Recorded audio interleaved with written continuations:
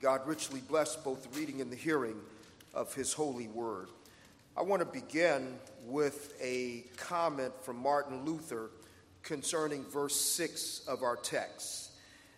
Luther says this about verse 6. He says, "Behold the picture that is painted here of God, who makes known to us his true nature, and that he shows him as looking downward. Upward he cannot look, for there is nothing above him. Beside him he cannot look, for there is none like him. Therefore he can only look downward beneath himself." I use that because that really gives us a sense not only of what the Advent season is about as we celebrate the birth of our Savior, but there are three things connected to what Luther says about verse 6 that I would contend present a critical feature of both saving and sanctifying grace. Three things that we will connect in verse 6, and then there are two other considerations. But as it relates to verse 6, here's what I would argue, that one of the features of saving and sanctifying grace is, one, a proper sense of the exalted otherness of God. A proper sense of the exalted otherness of God. Now, I say this is helpful or necessary both in our salvation as well as in our sanctification. A proper sense of the exalted otherness of God. At the point prior to, as he was being called into the prophetic ministry, Isaiah in Isaiah chapter 6 encounters that. And this is what he uses as a platform to do the work of the Lord. He says in the year that King Uzziah died, he was in the temple and he saw the Lord high and lifted up. And the glory of the Lord filled the throne room of heaven, so to speak, and smoke around the throne. And he saw the Lord high and lifted up. Some would argue that he saw a theophany, a visible manifestation of God. And all of our Lutheran brothers would say that every theophany is a Christophany.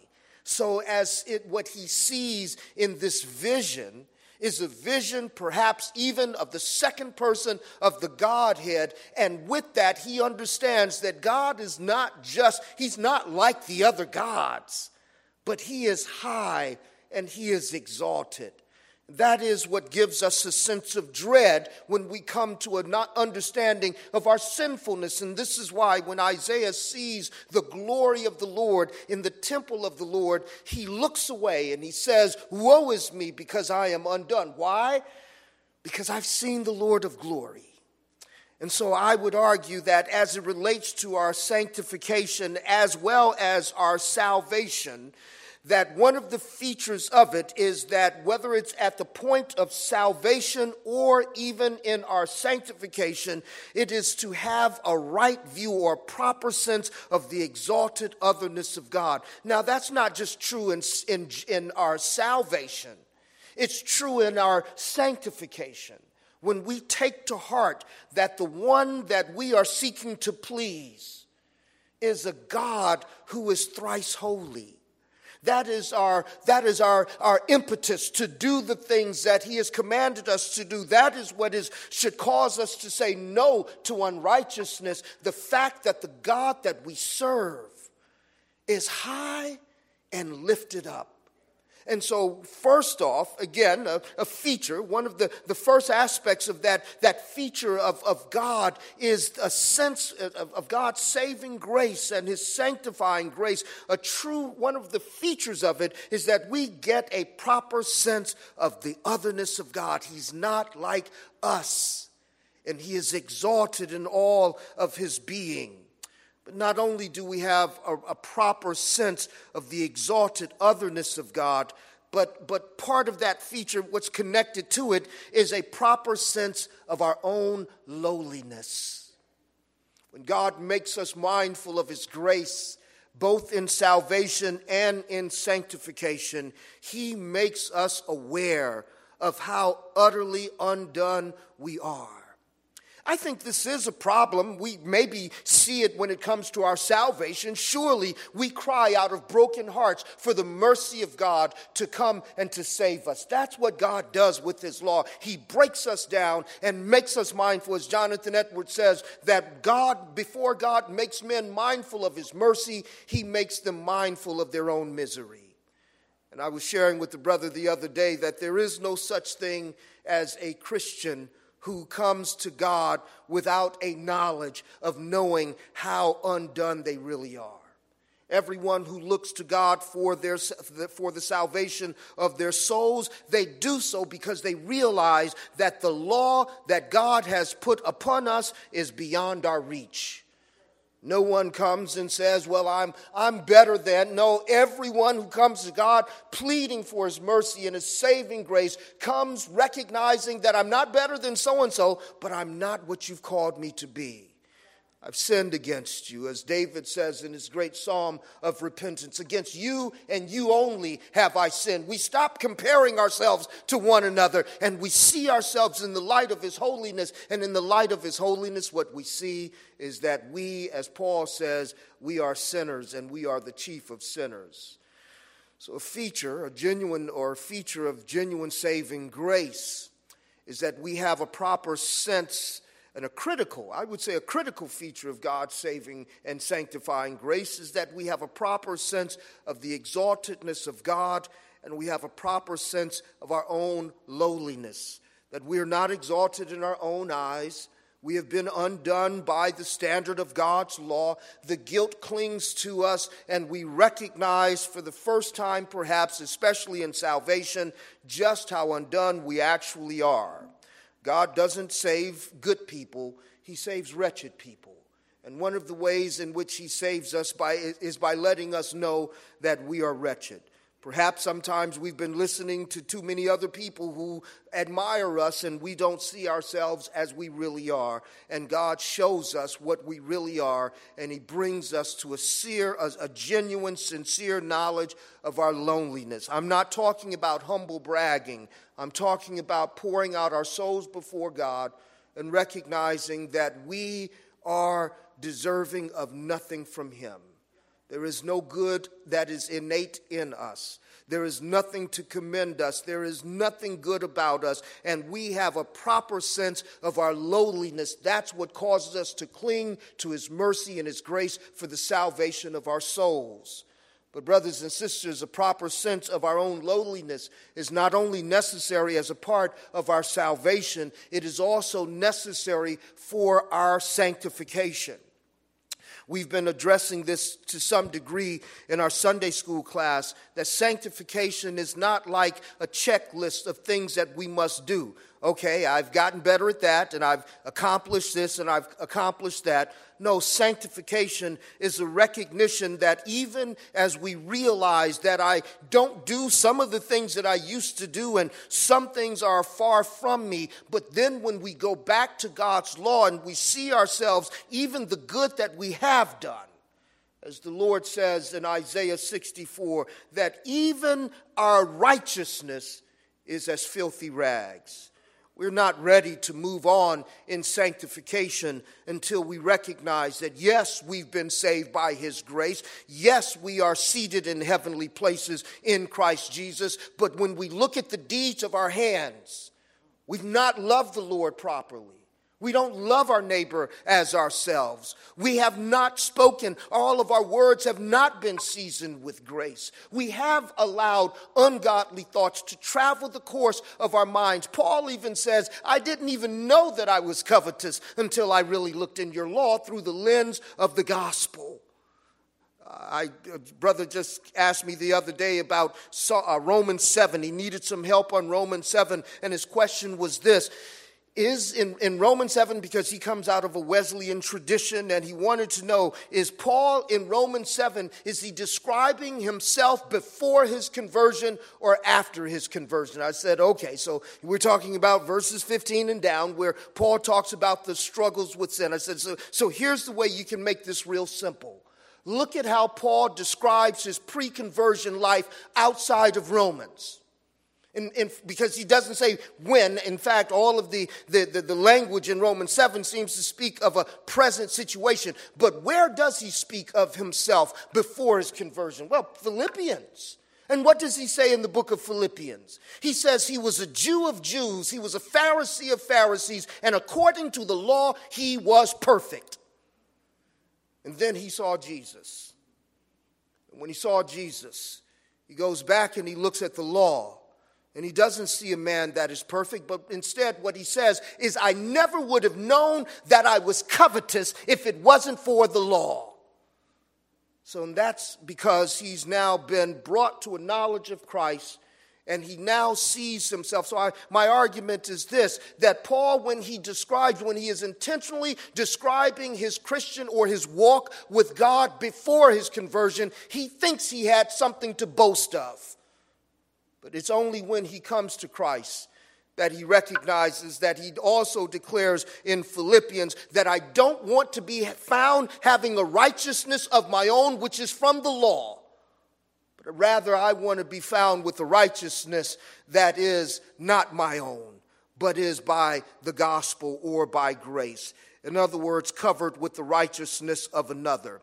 We need a proper sense of our lowliness as a part of our sanctification, so that we are not puffed up in things that we think we have accomplished, and therefore we think that certain deeds and certain attitudes and certain actions are above us. One of the things that Paul admonishes the believers in Galatians to do, when he says, if a brother is overtaken in a sin, then you who are spiritual, be careful be quick to restore such a one. But here's this caveat. But you be careful, lest you also be overtaken in sin. I think sometimes it's in our strength. When we stand in our own strength, as David, when all of the kings, the spring of the year, when kings go out to war, and David had been so victorious in war and everything was built up to such a degree that he didn't feel he needed to go to war like the rest of the kings. And therefore, being puffed up in his own accomplishments, he's where he shouldn't have been at a time he shouldn't have been there. And he sees what he shouldn't see, because he shouldn't have been there to see it. But then he acts on it, because not only has he put himself away from where he should have been and sees what he doesn't see, now he has allowed himself to follow the course of what he sees. Is David above such a sin? No. And it is only those who are grounded in God's grace that has a proper sense of our own unworthiness when it comes to our salvation. We grow in grace when we recognize that even in our strongest points on this side of heaven, we are one thought, one step away from disgracing the very God that we serve. Not only are we one step and one action and one thought away from disgracing him, but everything that clings to us that we recognize as being contrary to the law of God, it clings to us. That's why the writer of Hebrews says that we should lay aside every sin and weight that easily besets us. It doesn't take much. It doesn't take much to throw us off. And so I think that one of the characteristics of genuine saving grace is not only a proper sense of God's exalted otherness as it relates to both our salvation and our sanctification. We are saved by a holy God, and we are saved for the service of a holy God. But it also includes a proper sense of our own lowliness, that it's not beyond me, that there are sins that we may not have done. But brothers and sisters, outside of the sin of blaspheming against the Holy Spirit, there is nothing that is contrary to the law of God that is not possible for a child of God. But here's the third feature of that, and this is what brings the Advent together. The fact of God's condescension to us. Here is what brings it all together. It's a three-sided thing or three-angled thought here. In other words, here's what we recognize both in our sanctification or our salvation and in our sanctification, that God is exalted and above us, and we are properly nothing in his sight. If, as the psalmist says, if he were to count sin, who would be able to stand? None of us. But here is the great mystery of the gospel. He condescended to us. The high and exalted God has condescended to the lowly, condemned, no good, unworthy creatures that we are. That is the mystery of the Advent season. That is the mystery of saving grace. And I would contend that saving grace, a feature of saving grace, is a proper sense of God's exaltedness, a proper sense of our own lowliness, and the fact that in God's grace, he has exalted or has condescended to us. He's condescended to us. What a thought. Now, we know people that live in this world who have accomplished certain things and have earned certain things, and they think themselves as being better than. And so, therefore, whether it's celebrities or just rich people or whatever, it's almost that if they show up, it's like they are condescending to us. But they are us. They are like us. They are dirt just like we are. Brothers and sisters, this is not a matter, when we talk about the incarnation of Christ, this isn't a matter of a celebrity coming to your house. This is a matter of the thrice holy God, who cannot so much as even look at evil, condescends to come to your house. And that's what the incarnation is about. That's what the advent of Christ is about. That he comes to planet Earth that we have already messed up to interact with sinners. There was a church in Los Angeles that was known for a lot of Hollywood celebrities that would go and worship there. And they had a special parking lot for the celebrities to park in, so that after church was over, I guess they didn't have to deal with, the likes of us or whatever. And then in one place, they even had a certain area in which they could enter into the building so they wouldn't have to contend. Now, if you just saw it on television, you see all of these people standing together. Don't think for 1 minute that they are all together, because before the benediction, they had a passageway where they could go out and they didn't have to contend with the likes. Now, I'm not saying that all celebrities that had that privilege took advantage of it, but the point being is that even in that particular church, they acquiesced to the celebrity status of more dirt. But here is the mystery of the Advent. God condescends. The high, exalted God condescends.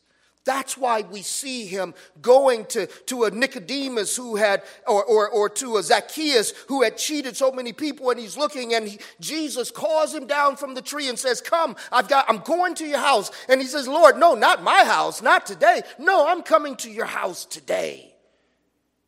The centurion with the son or the servant that was sick, and the Lord says, "Where is he? I'll go." No, don't come to my house.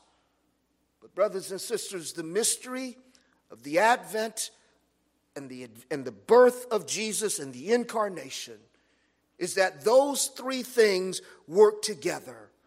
The exalted God condescends to meet with lowly creatures who are deserving of nothing but hell. That is a significant part both of our salvation and our sanctification. The fact that the exalted God condescends to those that are low in spirit and those who are unworthy to be in his presence. Well, that brings us to a second thing. I think that's the sense that we get here in verse 6, where he says, when he says, but though the Lord is high, he regards the lowly. That's the gospel. That's the gospel. Not when we get ourselves together because we can't. God comes to us in our low estate and he exalts us. But here's the second thing. The fact of his condescension to us is twofold. It opens up two things. The fact of his condescension to us, as we see in verse 8, one is the guarantee of his purposes for us. The fact of his condescension to us is the guarantee of his purposes for us. In verse 8, he says, the Lord will fulfill his purpose for me. How do I know? Because he's condescended to me. You see, the very fact that God condescends in the person of Christ and tabernacles amongst us, the very fact that he comes to us is the guarantee that he will fulfill his purposes for us. We live in an age where people are quick to talk about their destiny, but our destiny is determined by our Heavenly Father. And our Father guarantees his purposes for us. Brothers and sisters, whatever else may happen on this side of heaven, God's purposes towards us will never fail.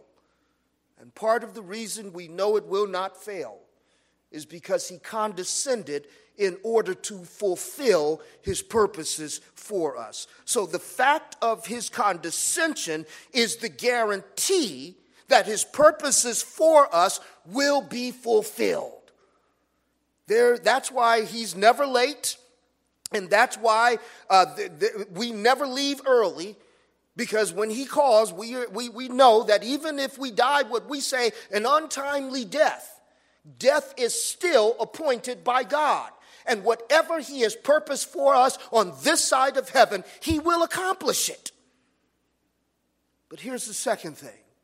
The fact of his condescension is not only the guarantee of his purposes for us, it is also the guarantee of the commitment of his resources to us.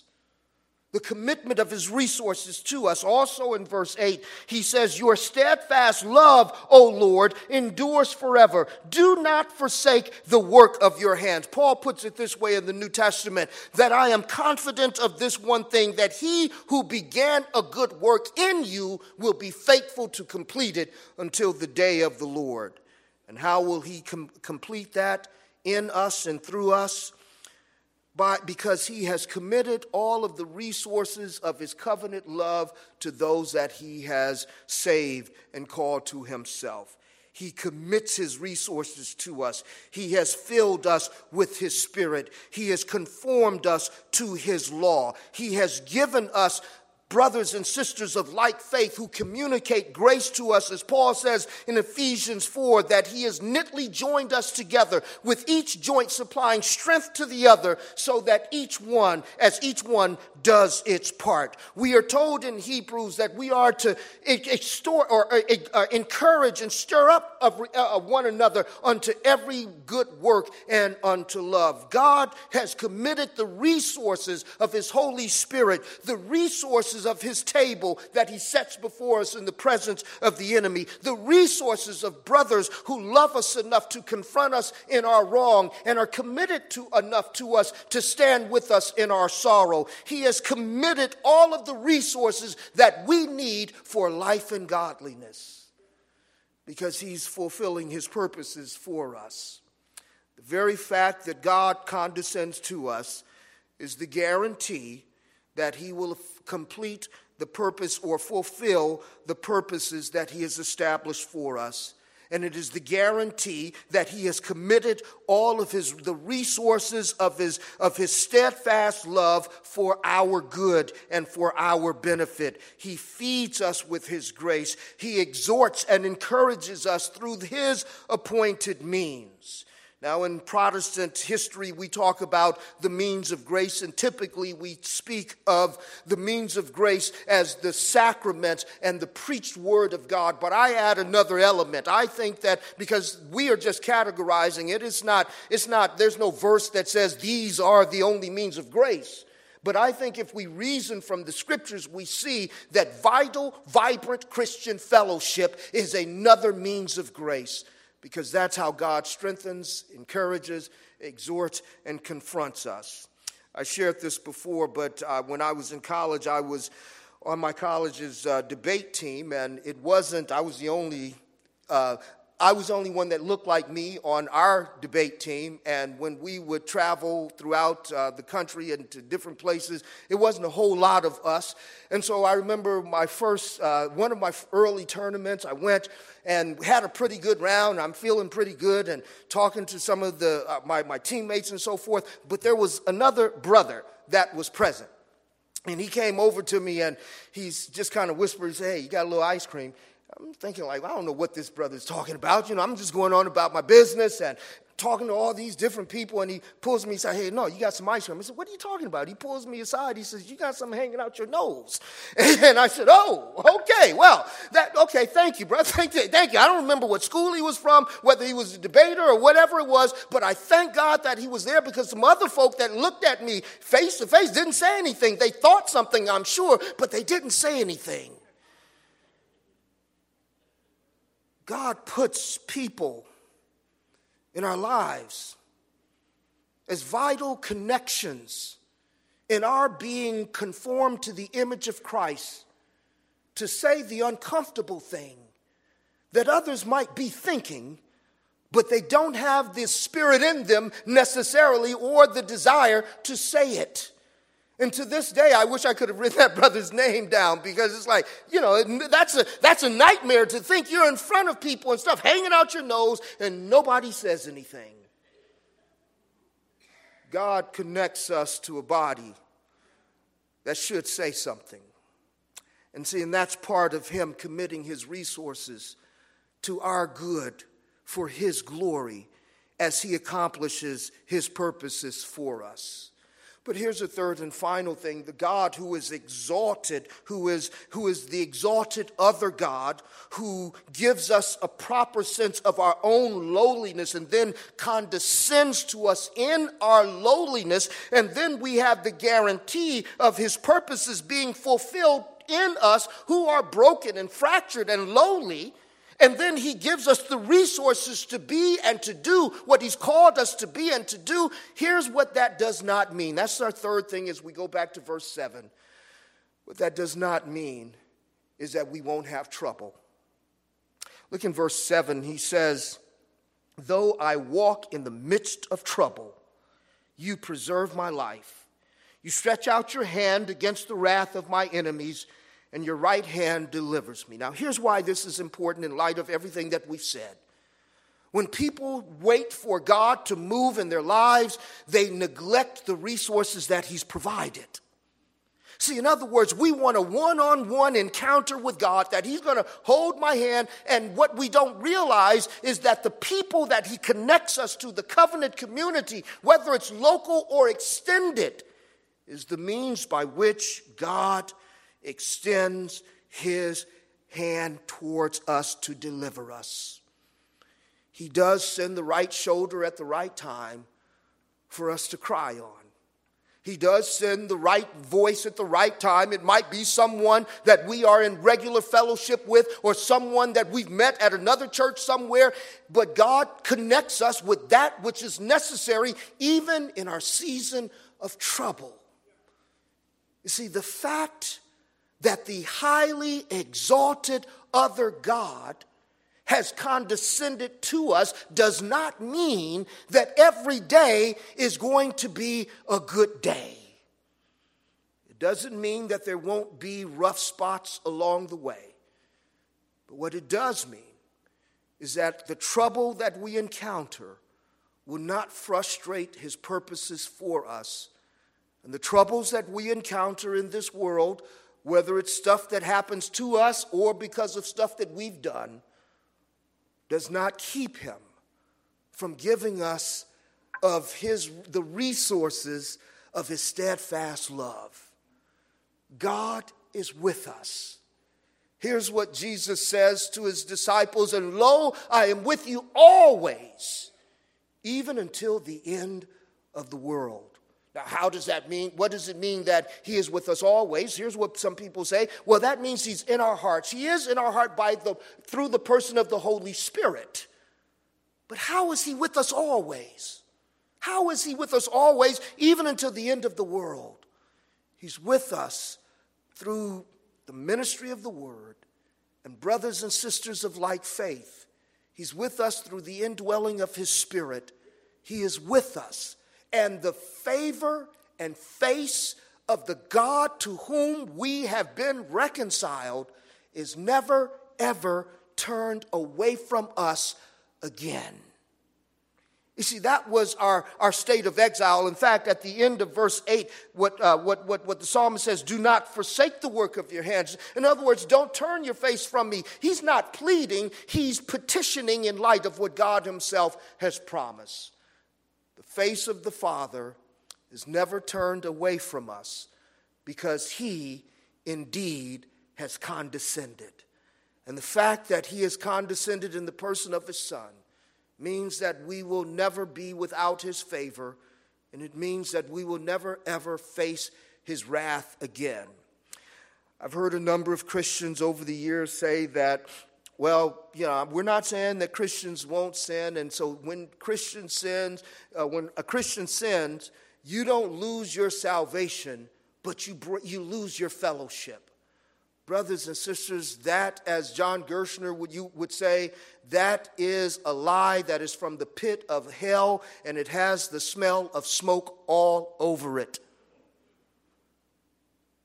God, who has reconciled you to himself through his Son, God who has poured out his wrath on his Son so that he could look on you with favor, will never, ever turn his face away from you again.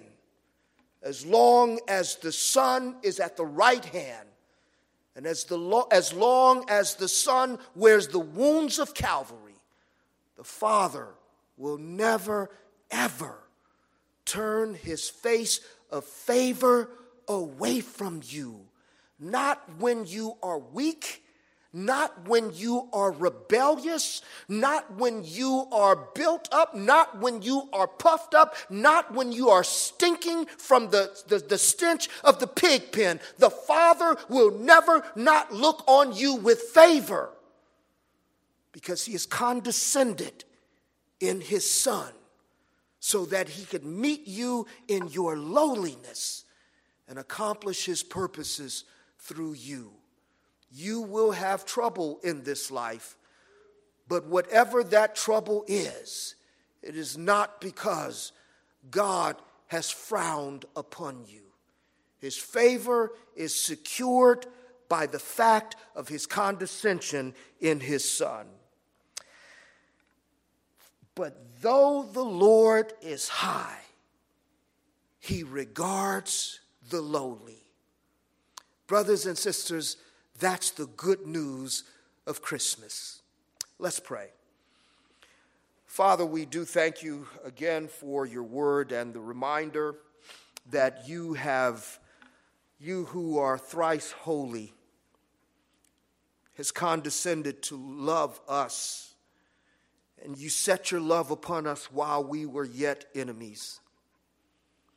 And if you loved us when we were enemies, now that you have claimed us as your children, give us the confidence through the resources that you've provided for our strength and our comfort. Give us the comfort and the consolation of knowing that we are still yours, that your face continues to shine upon us, and your purposes will never be frustrated. We don't always see what we think we ought to see. We don't always feel as though we belong, but you have condescended. We've not ascended. You've condescended.